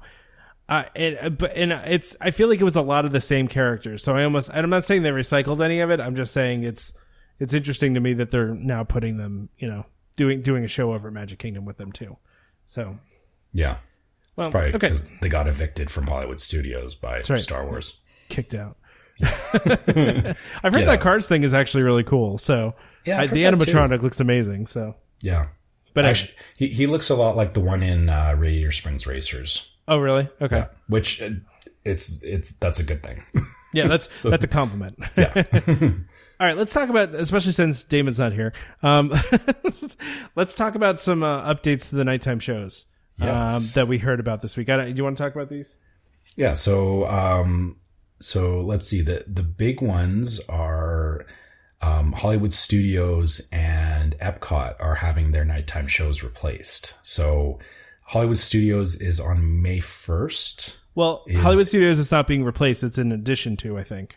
I thought they were replacing the Star Wars one. So this No. This is in addition to. Yeah. Oh, I misunderstood that then. Okay. Yeah, I'm pretty sure. I mean, I could be wrong, but I'm pretty sure they said they weren't getting rid of anything else, that this was just a new one. Oh, wow. So they're going to run, because the Star Wars ones run at like park closing. Yeah. And then these ones, are they going to run before or after? I mean, I guess park closing would mean like they would extend the park hours and then like run one at 8 and run one at 10 or something. Yeah, like according to this article, Wonderful World of Animation won't be replacing Disney Movie Magic or Star Wars: The Galactic Spectacular. Rather, it will just be added to the park's slate of nighttime shows. So all three shows could play on a given night. Whoa. That's a lot of shows. That's a lot of nighttime shows at Hollywood Studios, which for me, I honestly, I never stay there in the evening, but, well, I mean, we did once, we did the Star Wars dessert party there, but since we always try to go to Fantasmic at least, though. Yeah. I mean, again, we've done that, but even on our last trip, we skipped Fantasmic just because we didn't want to deal with the park emptying out. At that point. I get that. And with all the construction when you were there last time, I'm sure it was a lot more of a pain too. And some of that's relieved now, but I'm sure it was way worse then. Yeah, that was it. Is it like, that like everything, like the bus area, like half of Hollywood Studios was under construction, so there was no desire for me to stay there past the evening. Like, I think the day that we were there, we were gone by like 6:00 that night. That makes sense. The hotel. So yeah, I think this is cool though, because it's like it's celebrating the 30th anniversary of the park. Yeah, which and it looks this particular show, they say it's a 12-minute runtime and has nods to every single animated Disney and Pixar movie from Snow White up to Ralph Breaks the Internet. And apparently they can also update it on the fly too, so whenever they release new animated movies, they can add them in. Wow, that's a lot of movies. It's a lot of movies in 12 minutes. I'd have to go and look up how many movies, because that's like, you get like 5 seconds for, I know, right? For some of them. Pretty much, yeah. Unless they're showing them all, they're showing many at the same time, which from the pictures that they're showing, it seems like they're showing many different like montage. Yeah, like, but like they'll have, in different corners of the theater projected on, different movies. So, right. Yeah. Now, I guess I'll have to wait and see on this, but I wonder if they're going to acknowledge the Black Cauldron. I'm sure they will. You think so? Because I don't know, maybe. Have you seen the Black Cauldron? I think I did once when I was a kid. Yeah, it's an older movie, and it was kind of a weird movie. But Disney's got some weird ones in their history, though. But the thing is, it's one of those movies that's never, like, you don't ever see it on DVD or anything like that. It's like, It's never appeared again. And actually, it's funny that, so the Black Cauldron, if you watch the Disney shorts at all, or like the new Mickey Mouse ones that come out, one of the more recent ones, it was actually when the booth tolls, I think was the name of the cartoon, where he doesn't pay a toll booth and he's like getting stalked by it. I don't think I saw that one. Yeah. So it came out, like, I think in the last couple of months, but they did a funny thing with that where he was trying to find change to pay the toll booth, and he reaches underneath his car seat to look for change. And there's a VHS tape for the Black Cauldron there. It's like it looks like a recorded the Black Cauldron. That's funny. So somebody deliberately put it there, and as a VHS tape, fully acknowledging the fact that it's never come out anywhere. Like, you haven't seen it since, right? That's funny. Yeah. So like I said, I find it interesting that they're acknowledging all these animated movies. I'm wondering if certain ones will be exempt or not. Yeah, that'll be interesting to see. Yeah. I like all these projection shows. I'm all in favor of it. Do more. It's cool. Yeah. I'm cool with 3 shows in a row. It's cool. They're fine by me. I haven't been disappointed by a single one yet. So yeah. I'm more excited about the Illuminations thing. Yes, I get to actually see this. I'm sorry that Illuminations is going away. Don't take this the wrong way, but I am glad that when I get to go in November, I get to see the new one. Well, I'll do you one better, Trevor, because my trip falls in between both shows. So I am going to, and I will try to live stream this. We are going to go to the very last Illuminations on September 30th. We will be there for our trip, which I was so psyched about, because Illuminations just is a show that it holds a special place for my wife and I. I don't know why. Like, nothing special happened there. Like, I didn't propose to her there or anything, but it's just a show that speaks to both of us, in a way, right? And so the fact that we're going to be there when the very last one is happening, we have to go. I mean, I'm sure it's going to be packed. I'm sure everybody's like, all the pass holders are going to go that night. I mean, it's going to be packed, but I mean, we got to see the last Illuminations ever. And the fact that it's happening at the very beginning of our trip, because our trip starts the 29th, Illuminations ends the 30th. And then so we have the rest of the week we can go and see the new show. So I'm so excited about this. I couldn't believe that it was happening right in the middle of my trip, and it's like, this is perfect. That is perfect. Now, right? Yeah. So I'm gonna go ahead. Sorry, I was gonna say, are you gonna attempt to do them back to back, or are you gonna give yourself a couple of days in between? Because if it were just my wife and I, like it used to be, we probably would do it back to back. But since we have my daughter, we'll probably give it a couple nights. But that's fair. I mean, I don't know. We'll have to see, because since we're going with so many other people, there might be a situation where a couple of them don't want to go and they can watch my daughter, and then we can just go. I don't know. We'll have to kind of see how that works out. But I'm telling you right now, there's nothing there's no way we're not going to go to the last Illuminations. Just not going to happen. We have to go. Totally. Yeah. No, I get what you're saying, and that's history. Yeah, for sure. Yeah, and yeah, like you said, if you're able to, I'm sure the podcast would love to see at least a little snippet of it. Sure. We'll have to figure out how that Facebook live streaming stuff works too. Yeah. The only problem is that, I'm sure a lot of people will be doing it, so you may have internet issues. Yeah. I wouldn't rely on the park Wi-Fi if you're going to do it. Yeah, that's true. That's probably going to be an issue, but I think I've live streamed stuff on the Facebook page before, and it's, it's hit or miss because of the internet connection, but yeah, no, I mean, I'm going to try to live stream this if I can, because I mean, it's like I said, it's been going on for 20 years. It's going to be cool to be there for the very last one. And I think a lot of people want to see that. And I'm also assuming they'll do, they'll really go all out with it, Yep.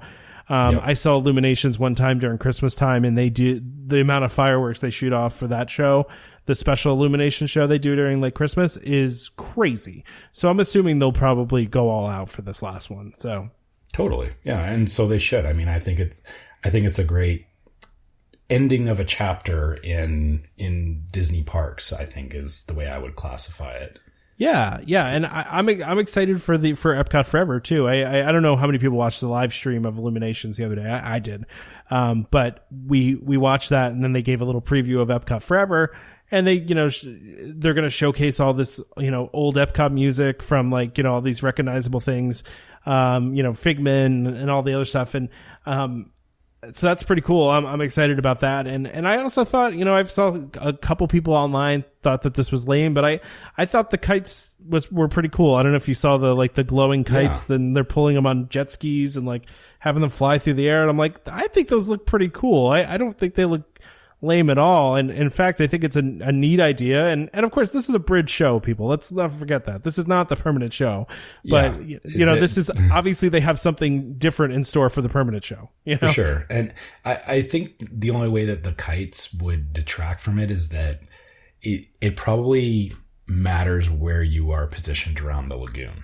Because that could be. If all you're hearing is jet skis or boats or whatever whipping around, I can see where that could take away from the show. But sure, overall though, I think it's cool that they're using this in between show to kind of explore these things, I guess, and see how people react to them. Because why not, right? Yeah. And what my thought was, I was thinking, okay, I think they really want to do this with drones, but that they're not ready to do it yet with drones. You know what I mean? So this is their stopgap. That's kind of what my feeling was. Totally. Right? I mean, that my feeling is, okay, because they filed that drone patent technology many years ago now and still have not used it yet, right? And I just feel like this is going to be the time that they're going to use it, is for this permanent Epcot show. And this seems to me like a stopgap in between, where they can do some of the things they want to do with these kites. And then, later on they can do what they were looking to do with some drones. So I don't know. I could be totally wrong, and I have no inside knowledge of this, but I just, and like I said, I thought they looked cool. I thought it was an interesting thing. And I think any effect by itself maybe doesn't look great. And all we saw was a test of the kites, right? Yeah. So with everything else, it's going to be just an added element. It's not just a kite show, True. And to reaffirm that point is, I've heard people, comment like Happily Ever After is a great example where, you have different things all working together to tell a bigger story or to have a bigger presentation. And I remember before Happily Ever After, they did some projection shows on the castle, and people were kind of like, it was cool, but it's just a projection, right? But Happily Ever After works because it's the projections and the fireworks and the music. Yeah, the music, everything gelling together. I think that's where, like you said, you're going to really see, these things will probably make a lot more sense, and it'll be, if you just watch them, drive boats around with kites behind them, you'd be like, okay, what is this? Then you add in the music and the fireworks and the lasers and the, water cannons and all the million other things they're going to do, then, then it works as a piece of the show. Yeah. So. All right. Well, let's keep moving on here, because we are. We're getting close, but it's, we've been talking a lot. Okay. Yeah. So let's talk some rumors. You want to talk about this rumor? I do want to talk about this rumor. Okay. I feel this is a rumor that Damon wishes he was here for. So for sure. And this is, by the way, we got this from WDWNT. Yeah, I know. He definitely wishes he was here for this. We got this from WDWNT. So this is according to them. So go ahead, Trevor. Yeah. So the rumor is, the Agent P attraction that is in World Showcase is going to be replaced by a DuckTales adventure. So for anyone that doesn't know, Agent P from Phineas and Ferb, and actually even before that, it was originally a Kim Possible adventure as well. It's like this little, it was an interactive mini game that you did where you went around World Showcase to the different pavilions, and it followed a story. In the case of Agent P, it's all Phineas and Ferb. So you're working with Agent P, and you're trying to stop Dr. Doofenshmirtz from doing something. And so you go around to the different pavilions and get clues and do all that.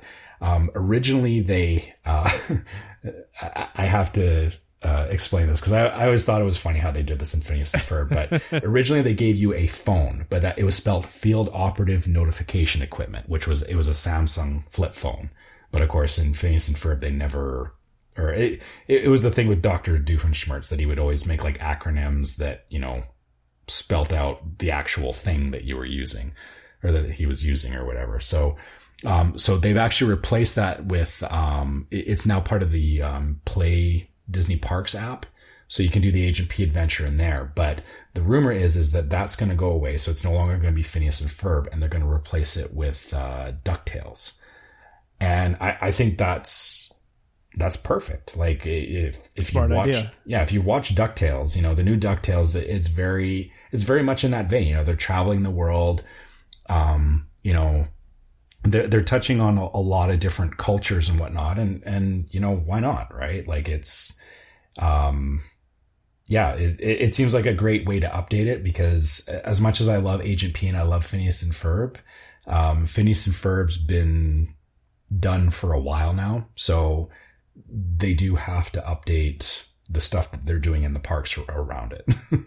Yeah, and I mean DuckTales is fresh in everybody's mind because the reboot I think is done pretty well. So I think this makes sense. And as someone who's never played the game before and didn't have kids to play the game, I'm not that attached to it. I don't really know much about Phineas and Ferb. I do know a lot about DuckTales just growing up watching DuckTales.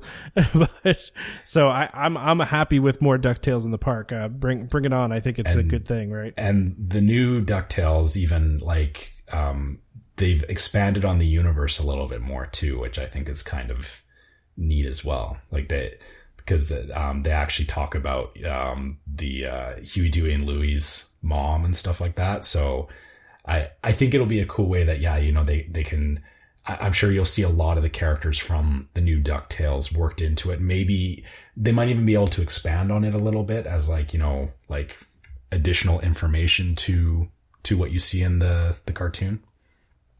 Oh yeah, I'm sure they can. I'm sure they'll make it go a little bit, further even. Yeah. So yeah, I hope that this rumor comes true. WDWNT does tend to have decent resources or decent sources on these things. So, I mean, obviously we won't know until it actually does come about if that is the truth. But either way, I do think the Agent P adventure is coming due for a replacement. So. Yeah, now with the Play Parks app, they can be so flexible about changing these things, and they can do it, not pretty quickly, but I mean, it's a lot easier than when you had to give out equipment before. Now everybody just has a smartphone, so you can just add it into the app, right? So doing software updates is easier than replacing hardware. Yeah, exactly. Yeah. So the other rumor we have today is about some changes at Epcot, and this again from WDWNT. They're reporting it as news. We're always a little bit more careful because if Disney hasn't announced something yet, I still consider it a rumor until Disney's announced it. But basically this is more about the Epcot changes, and these are things that are not announced yet, but this is something that WDWNT is reporting. So, they said in past posts, Innovations West is going to be bulldozed, as will the Fountain of Nations and Penn Central. The demolition of Innovations West also means Club Cool, the Epcot character spot, and the Art of Disney store, which makes me just so upset. Yeah. Just the Art of Disney store and Club Cool, just killing me here. But because I love that Art of Disney store. Yeah, and yeah, I like Club Cool as well. Yeah, me too. Well, and hopefully they bring these things back. But anyway, so Innovations East is set to only be partially removed, leaving Electric Umbrella and Mouse Gear remaining, with a new path left of Electric Umbrella. It'll lead guests directly to the Guardians of the Galaxy coaster and the Play Pavilion, more quickly from the park entrance. So basically, they're going to demolish some of it to give you a better route over to those new areas. Now this says replacing Penn Central and the Fountain of Nations will be an Epcot garden, accompanied by a permanent beer garden, which I think is pretty cool. Yeah. Speaking of permanent, a new custom built structure will be home to the Epcot Festival Center, a place for various events that are part of the now 4 annual events hosted at the park. With the popularity of the festivals, a dedicated bridge over this side of Future World will extend from near Spaceship Earth to the main entrance of the festival center, I think that's a good idea too. With how many things they're doing at Epcot, it makes sense to have like a permanent festival center. Oh yeah. And I think I mentioned this when we were talking about the Epcot updates or changes, is that I figured that something permanent for the festivals would have to go into place, because like if you look at the way it is right now, they have the booths all around the World Showcase, and that's okay. But with Epcot starting to renovate again, and once things like Ratatouille open up and Guardians opens up, you're going to have more people in Epcot. I can't imagine them wanting to have a whole bunch of people crowded around World Showcase trying to get the latest, Yeah. I don't even know what they sell at those things, honestly. Like, All like sorts beef of stuff. bun or whatever, thing has come with the current festival, right? I think it makes more sense. The beer garden and the festival both being in close proximity to each other makes sense, because, the people that want to do, try the different drinks and all that kind of stuff, they also want to try the food, and it keeps that all kind of contained to the same area, which, in terms of crowd control, makes a lot of sense, I think, because then that way it's, those people that want to be there, can go there and do their thing, but then it leaves the rest of the World Showcase open for people that want to go to World Showcase and don't necessarily want to be, working through lineups of people, waiting to get their food and stuff like that. Yeah, no, it makes total sense. And they can do things like, the culinary demonstrations over there and, all the other kind of events that they could do. I think it's a good idea. Yeah. Go ahead. Sorry. I was also going to say that path next to Electric Umbrella, I never thought about this before, but yeah, that whole side, like those buildings that kind of to the left and right of Spaceship Earth, they really do act as a funnel into that central area by the fountain. And I can see why Disney wants to get rid of that, because it's tough to get through there when there's a lot of people. Like it looks big, but it really doesn't allow for good traffic flow. Oh yeah, no, I totally agree with that. Yeah. I think it's a smart idea to kind of open that up a little bit more, especially with, assuming how popular those spots are going to be. I mean, Disney's really trying, you could tell, to, kind of make the guest experience a little bit better in the way of, clearing up some of the walkways and making them wider and, making it so it's not so crowded. Like when it's crowded, it doesn't feel as crowded, right? Yeah. And I think that's really something they're working hard on. So I think that's a good thing. They also say in here too that new standalone structures will be erected for Starbucks and for the various character meet and greets. So it seems like they'll have like a permanent meet and greet facility there for like the Inside Out characters, Big Hero 6, Mickey and the gang. The other component is called the Trail of Water, or the Journey of Water, which is a trail that will lead down towards the seas with Nemo and Friends Pavilion. This trail will consist of a number of water features and will also be a child-friendly maze experience, which sounds pretty cool. I'm wondering what a non-child-friendly maze experience would be. That's where I've actually been in a non-child-friendly maze experience before. On Halloween when you're walking through a maze and people are jumping out at you and scaring you. Yeah, I guess. If there was water involved, I think that would be on a whole other level. But yeah, that's true. I'm thinking like the jumping fountains, and like I'm sure there's going to be interactive stuff for the kids to do. Yeah, because right now the fountains are over by the Imagination Pavilion, right? Yeah. And then they used to be somewhere else. I felt like they used to be closer to Test Track a long time ago. Maybe I was dreaming that. I don't remember that, because when I was a very little kid, there's a picture of me standing in front of one of those fountains, and one of the water, was jumping from one to the other, and it shorted it, and so it landed on my head, I guess, and I guess I cried for quite a while. It's a story my mom loves to tell, of me standing in front of one of those fountains. So yeah, I might be thinking of somewhere else. I thought I remember those fountains in a different spot, but I could be confusing it with. I know I'm probably confusing it with Disneyland. Oh, okay. Well, that makes sense, because the fountains are in a different spot, while they're in Disneyland. But yeah, that makes total sense. Yeah. So I mean, and by the way, so all this they expect to announce at 2019 D23 or sometime sooner.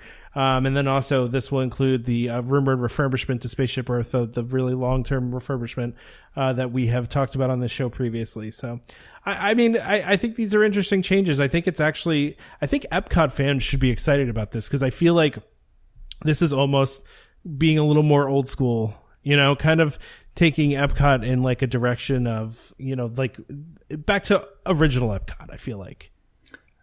I don't know if it's original Epcot, but you know what I mean? Like, but I guess it's, Epcot really, you're right. It's become very stagnated, and every time we go there now, like, you know, going there over the last couple of years, you see it more and more, right? Like, I don't get me wrong. I will still plan to go there.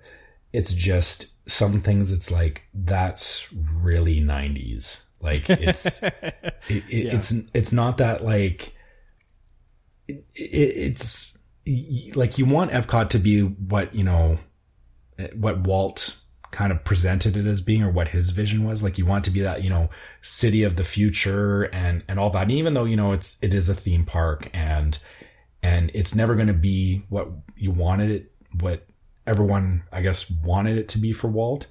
You still want it to be a little more timeless, I guess. And I feel like they were in a hard spot, like with interventions and stuff. You could see for a while that they were floundering with it, right? Like, they didn't want to, you know, do a massive overhaul on it yet, but they also, like, they were kind of doing things to try and keep it interesting, but it just wasn't working, right? Like, interventions became this, like, thing. Yeah, I guess what I mean by original Epcot, I feel like it's making it more of like a permanent, like, World's Fair than it was before.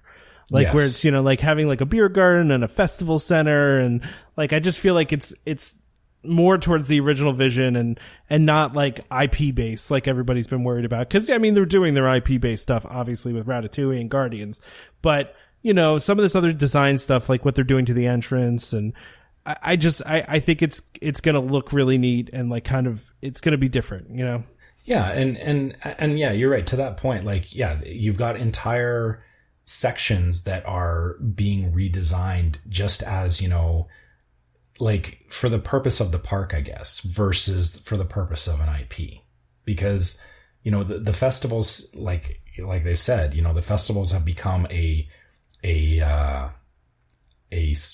regular practice at Epcot. So everyone expects them. So it's nice that they're actually saying, you know, we know that this is not just a, you know, we did this as a stopgap because we didn't know what else to do. It's, you know, we know this is our festival center now. Exactly. Yeah. Yeah. Well, you know, listen, we should probably wrap this up because we're we should. way over on time. But I'm excited for the Epcot changes. I'm excited to see what they do, and I'm excited to see the announcement and get even more details about this. Exactly. So yeah, everyone keep an eye on D23 this year. Yep. Yeah. Go ahead and wrap us up here. Okay, so for anything you guys heard today that you would love to comment on, or if you got questions, you know, DVC related questions, or, you know, just stuff about PhotoPass locations that you would like to see. Stuff about PhotoPass. Just things about PhotoPass. Yeah. Yeah. So yeah, you can drop us an email at welcomehomepodcast@gmail.com. Again, you know, we keep getting emails from you guys, and it's always, you guys always have the most interesting stuff for us, and good points of view that we don't always necessarily think about, because, you know, obviously we talk here, but, you know, we can't see every point of view. So we're glad that you guys are sharing with us. So keep it coming. We try to give every point of view, but it's hard. It's hard to give every point of view, you know? It's impossible for me to do because I'm not everybody. Exactly. Yeah. So I appreciate other people chiming in. Also, if you want to talk to us on Facebook, we're at Welcome Home Podcast on Facebook. Twitter and Instagram are Welcome Home Pod and Welcome Home Pics. Really, those will, anytime we post pictures and stuff like that, you'll see those show up on Twitter and Instagram, which I know for some people those work better because they don't necessarily check Facebook. So you can subscribe to us that way, just to keep updated on what we're doing on Facebook. Also, if you... I'm sorry, my voice is cracking here. It's okay, it happens to the best of us. Yeah. We've been talking for almost 2 hours, so it's going to happen. Yeah, it's dry in here today. That's what it is. Yeah, so, iTunes reviews. Yeah, iTunes. If you know, leave us a review just so that, you know, if you like what we're doing, if you don't like what we're doing, let us know, because we like feedback. More than just, I didn't like it, you know, give us a reason why. Yeah, if you did like it, give us a reason why. Exactly. And of course, you know, don't forget to subscribe to Welcome Home Podcast so you can be reminded every time we release a new episode. You can find us on Apple Podcasts, Google Play Music, Google Podcasts, TuneIn, Stitcher, Spotify, just about any podcast app that's out there. You can find us. Just search for Welcome Home. And of course, as a reminder to our listeners, Welcome Home Podcast is for entertainment only. We are not employed by the Walt Disney Company. And as such, any and all opinions we express on this show are our own. So, you know, if you have any questions about anything you heard today, ask a cast member, call Disney directly, call DVC directly. Don't take our word for it. You know, a lot of this is our opinion and not necessarily always fact, right? So thank you to DVC Rental Store for sponsoring this episode. We appreciate having them. Go ahead and check them out, you know, if you're looking to either rent points or rent them out.